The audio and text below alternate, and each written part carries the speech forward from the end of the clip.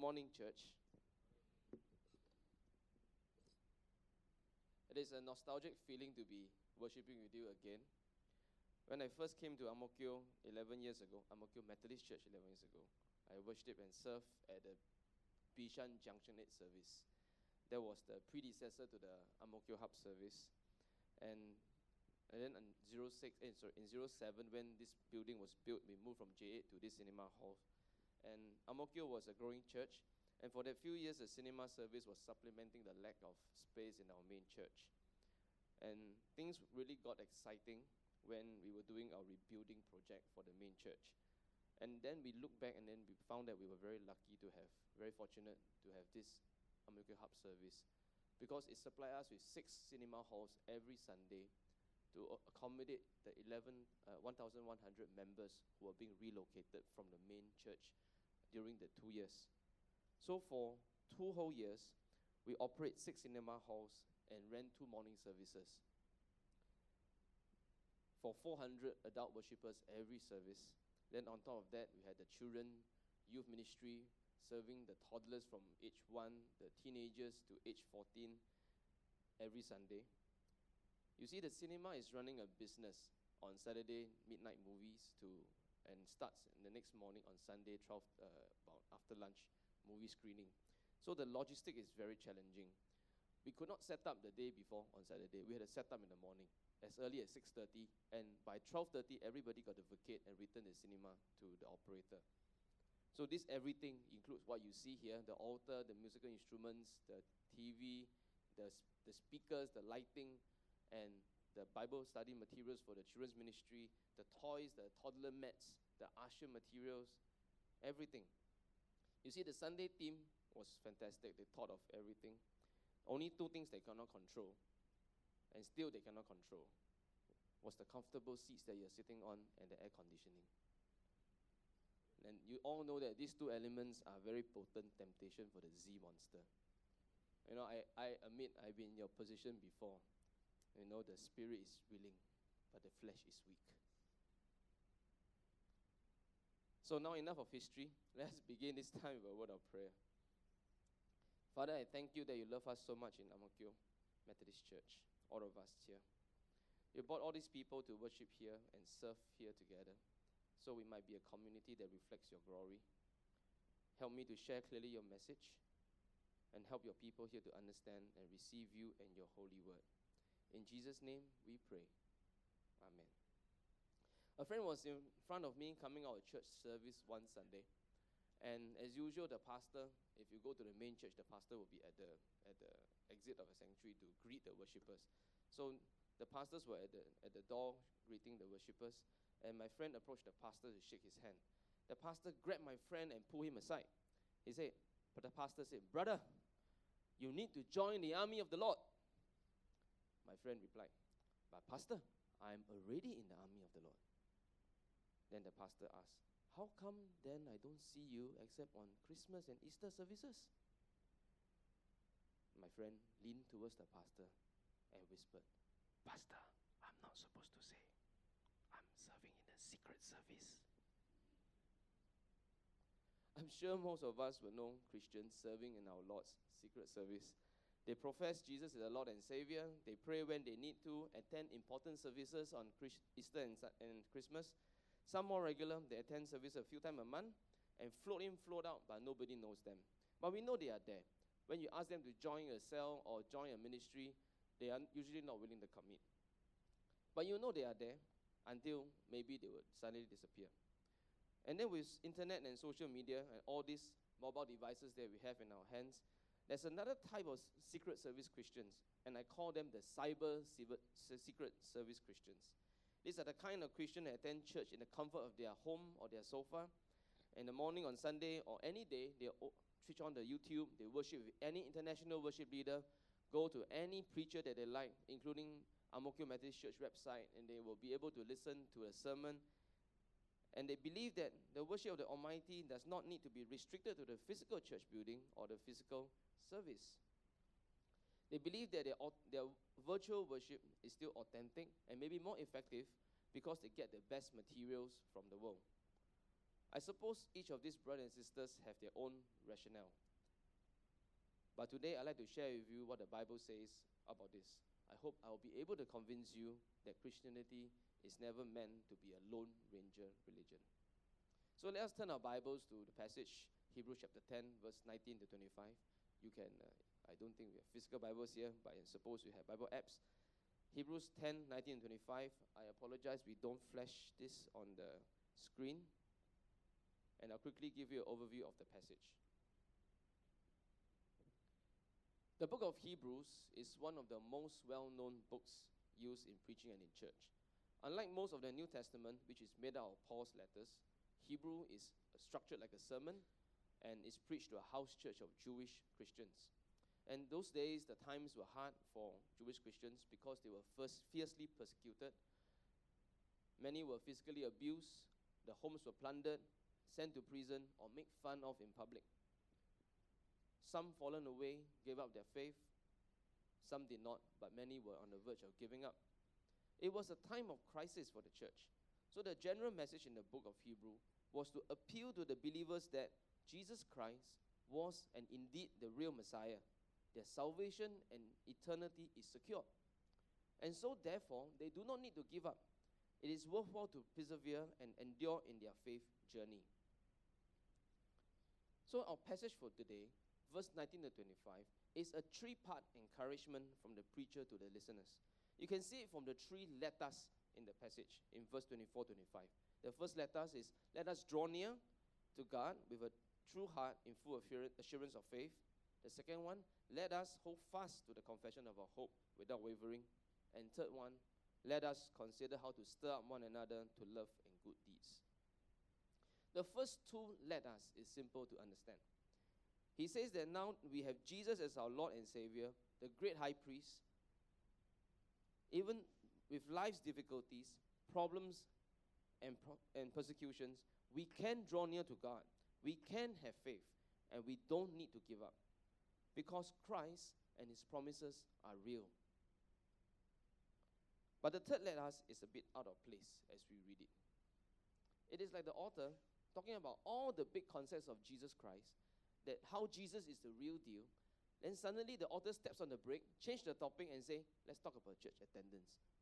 You know, how you'll not be attending church, you have to attend service. To the author, having a faith in Christ, having a hope from the end to come is not enough. We need a Christian community to get us there to the finishing line. What then does the Christian community do? In verse 24 and 25, there are 3 points. One, we need to stir up one another. The word stir up or spur in Greek is a very strong word. It means to sharpen, to stimulate, to provoke, or to irritate. It is used in situations like to stir anger or to incite anger. It tells us that not only we need to have faith, we need to stimulate, irritate, provoke each other in order to sharpen our faith. Whoever says Christianity is a lovey-dovey religion is probably wrong. This verse literally tells us to take something and poke somebody until he feels the pain. Second point, we need to encourage one another. To be stronger in our faith, or in the context of adversity in the passage, our religion cannot be in a silo. We need each other's help to keep us going. We want somebody to smile with us when we are celebrating our victories. We need somebody to cheer us on when we feel tired. We need someone to pick us up when we fall. We hope for someone to hold us when we feel sad and downcast. We cannot be secret service Christians and do all that. Christianity is a very relational faith, a relationship built with God and a relationship built with a community of believers. Point 3. I'm convinced that technology is very efficient to help us connect with one another. But the Bible here says that we should continue to meet up together. But with the level of technology today, point 1 and point 2, to stir up one another, to encourage one another, cannot be efficiently done over the virtual world. Now, if you are in my generation, you remember that Facebook can poke somebody. All of you can remember Facebook can poke somebody. The advent of Facebook is to poke somebody. Then suddenly they think that it was a bit rude, they change it to like. somebody. So I'm not trying to, it's not the same poke here, but you can't do a virtual relational activity as efficient as you meet the person face to face. Quality relationships is built on the foundation on the quantity of time spent. I remember a newspaper article that quote about it's a parenting quote. It says that there is no quality time without quantity time. There is no quality time without quantity time. So meeting together is fundamental to our stirring up one another, to our encouraging of one another. We cannot build relationship or do community in the context of a few bytes of WhatsApp messages and photo sharing and online likes and posts. I've been a Christian since 1996, 21 years. There have been ups and downs in my spiritual walk. As I reflect, it was when I achieved my spiritual successes or when I'm stuck in the mud or in real big trouble that I feel closest to God. I suppose most of us will generally feel this way. The spiritual highs and the closeness to God is when we are really down or when we are really achieving success. The times I feel furthest away from God was interestingly at the height of my career. Things were very, very busy. One project after the other, one deal after the other, endless emails, phone calls, business trips, and always away. Making money and achieving commercial success became more and more important. My faith was superseded by urgent work and important customers. Work became an instinctive priority. I cannot stop checking my phone at service. Faith was overcome by many secular influences. And as time goes by, the Bible is not important. The pastor, whatever he says, is not important. Church services is not important. The songs doesn't really matter. Cell group has no meaning. I was spiritually very dry. It dawned upon me that if I carry on, I lose my faith. I questioned myself, if I were to be a Christian like this, why bother even to come to church? It's better that every Sunday I go to the market, jiak zok, lim kopi, and read newspaper. It's better than to come here and listen to somebody that I don't really bother. But I decided that after that period, I still want to love Jesus. And I decided to go back to a cell group, any one that I pick, any Christian community. The outside world does not care what I believe in. The pressures, the requirements, the spiritual pitfalls in the marketplace are the real and present danger to our faith. But the 2 hours of cell every week, 2 hours of service every week, my participation in church events and activities and mission trips, they put me back in an environment where my faith matters. It's like I need to recharge my dose of spiritual energy, my spiritual faith, generated by my cell and church friends before I can face another week of lion's den in the marketplace. I know some of us here are turned off by corporate religion. The Bible says of this standard, but the church doesn't live up to it. We don't feel the warmth, we don't feel the care or concern that the Bible speaks of. But it doesn't mean we stop fellowshipping or coming together or stop encouraging one another. It is precisely we know that we sin, that the church has not lived up, that we had to keep on trying and keep on learning to spur one another towards love and good deeds. Sin and failure is part of our DNA. But we confess, we forgive, we accept, and then we try again. Proverbs 27:17 says that iron sharpens iron, so one man sharpens another. We sharpen one another just like iron sharpens iron, and until our spiritual blade becomes very sharp, until we become perfected. The passage we saw in Hebrews 10 is a time where Christians and the faithful were under attack. The authors of Hebrews told that these Christians it's not enough to be faithful, to persevere. But more importantly, we need to be faithful and persevere together. To reach the end point, to be able to realize the final promise of eternity, we need to cross the finishing line. We cannot do it alone because somehow life circumstances just push us out of foul. When that happens, we need people to poke us, we need people to encourage us, or just to drag us past the finishing line. We keep doing this for one another until everyone crosses the finishing line. This is the Christian community of Hebrews chapter 10 that I want to challenge every one of us to be part of. We may not be persecuted like the Christians in Hebrews, but the distraction of life, of marketplace, remains very big. And the scary part is it is very subtle. It can be our work, our secular influences, our studies, our families, our babies even. I know, I've been a father 2 times. I'm still a father 2 times. They are very distracting. But when it hits us, it can hit us really hard. So we need to get out of our comfort zone. Take action. Initiate participation. Don't wait for your cell leader to invite you or your pastor to invite you. It is your own faith. We don't need to have that paise attitude. Sorry, I'm very paise to come. Nobody asked me to. Or I don't like church activity attitude. It is our own faith. We need to take it into our own hands. So family, if you feel this sense of dissatisfaction, if you're not in a cell group, go visit until you find one. In AMK Methodist Church, there are more than 50 cell groups. Or join any interest-based ministries like the Women's Society of Christian Service, WSCS, or the Men's Ministry, or Worship Ministry, the Witness Evangelism Ministry, the Missions Ministry, the AV Ministry, the Usher Ministry, or any ministry. We want to grow our hub. We want to grow our hub services. And this is a good time. Volunteer. Don't just sit there, be a recipient of others, of the ministry of others. Let's go up and spur somebody towards good works. No matter where you feel comfortable with, cell or any interest-based ministries. Remember, these groups are all Christian communities that will help us grow up and grow in our faith.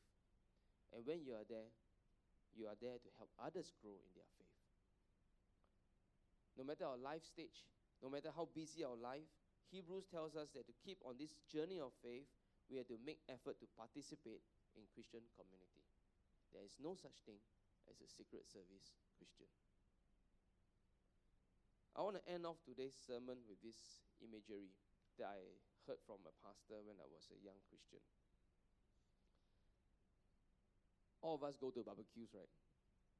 You know, and those days, in my generation, in my time, when I was younger, barbecues are in East Coast Park.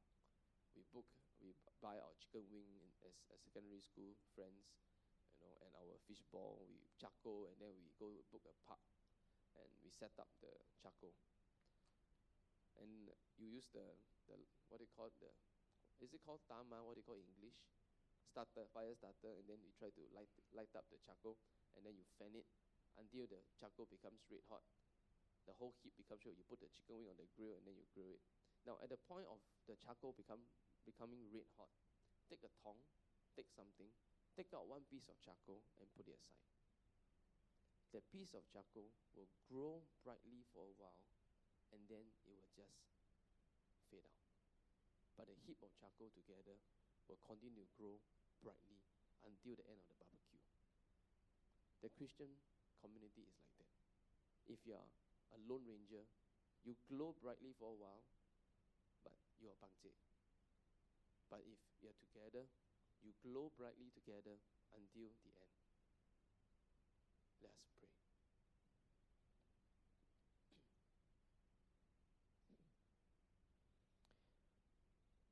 Father, thank you for this Christian community that we have in AMK Methodist Church. The precious bonds that we have through our community and our service to you binds us together on our common faith journey.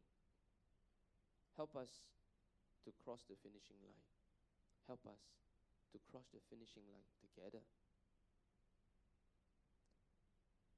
Help us to want to be part of this family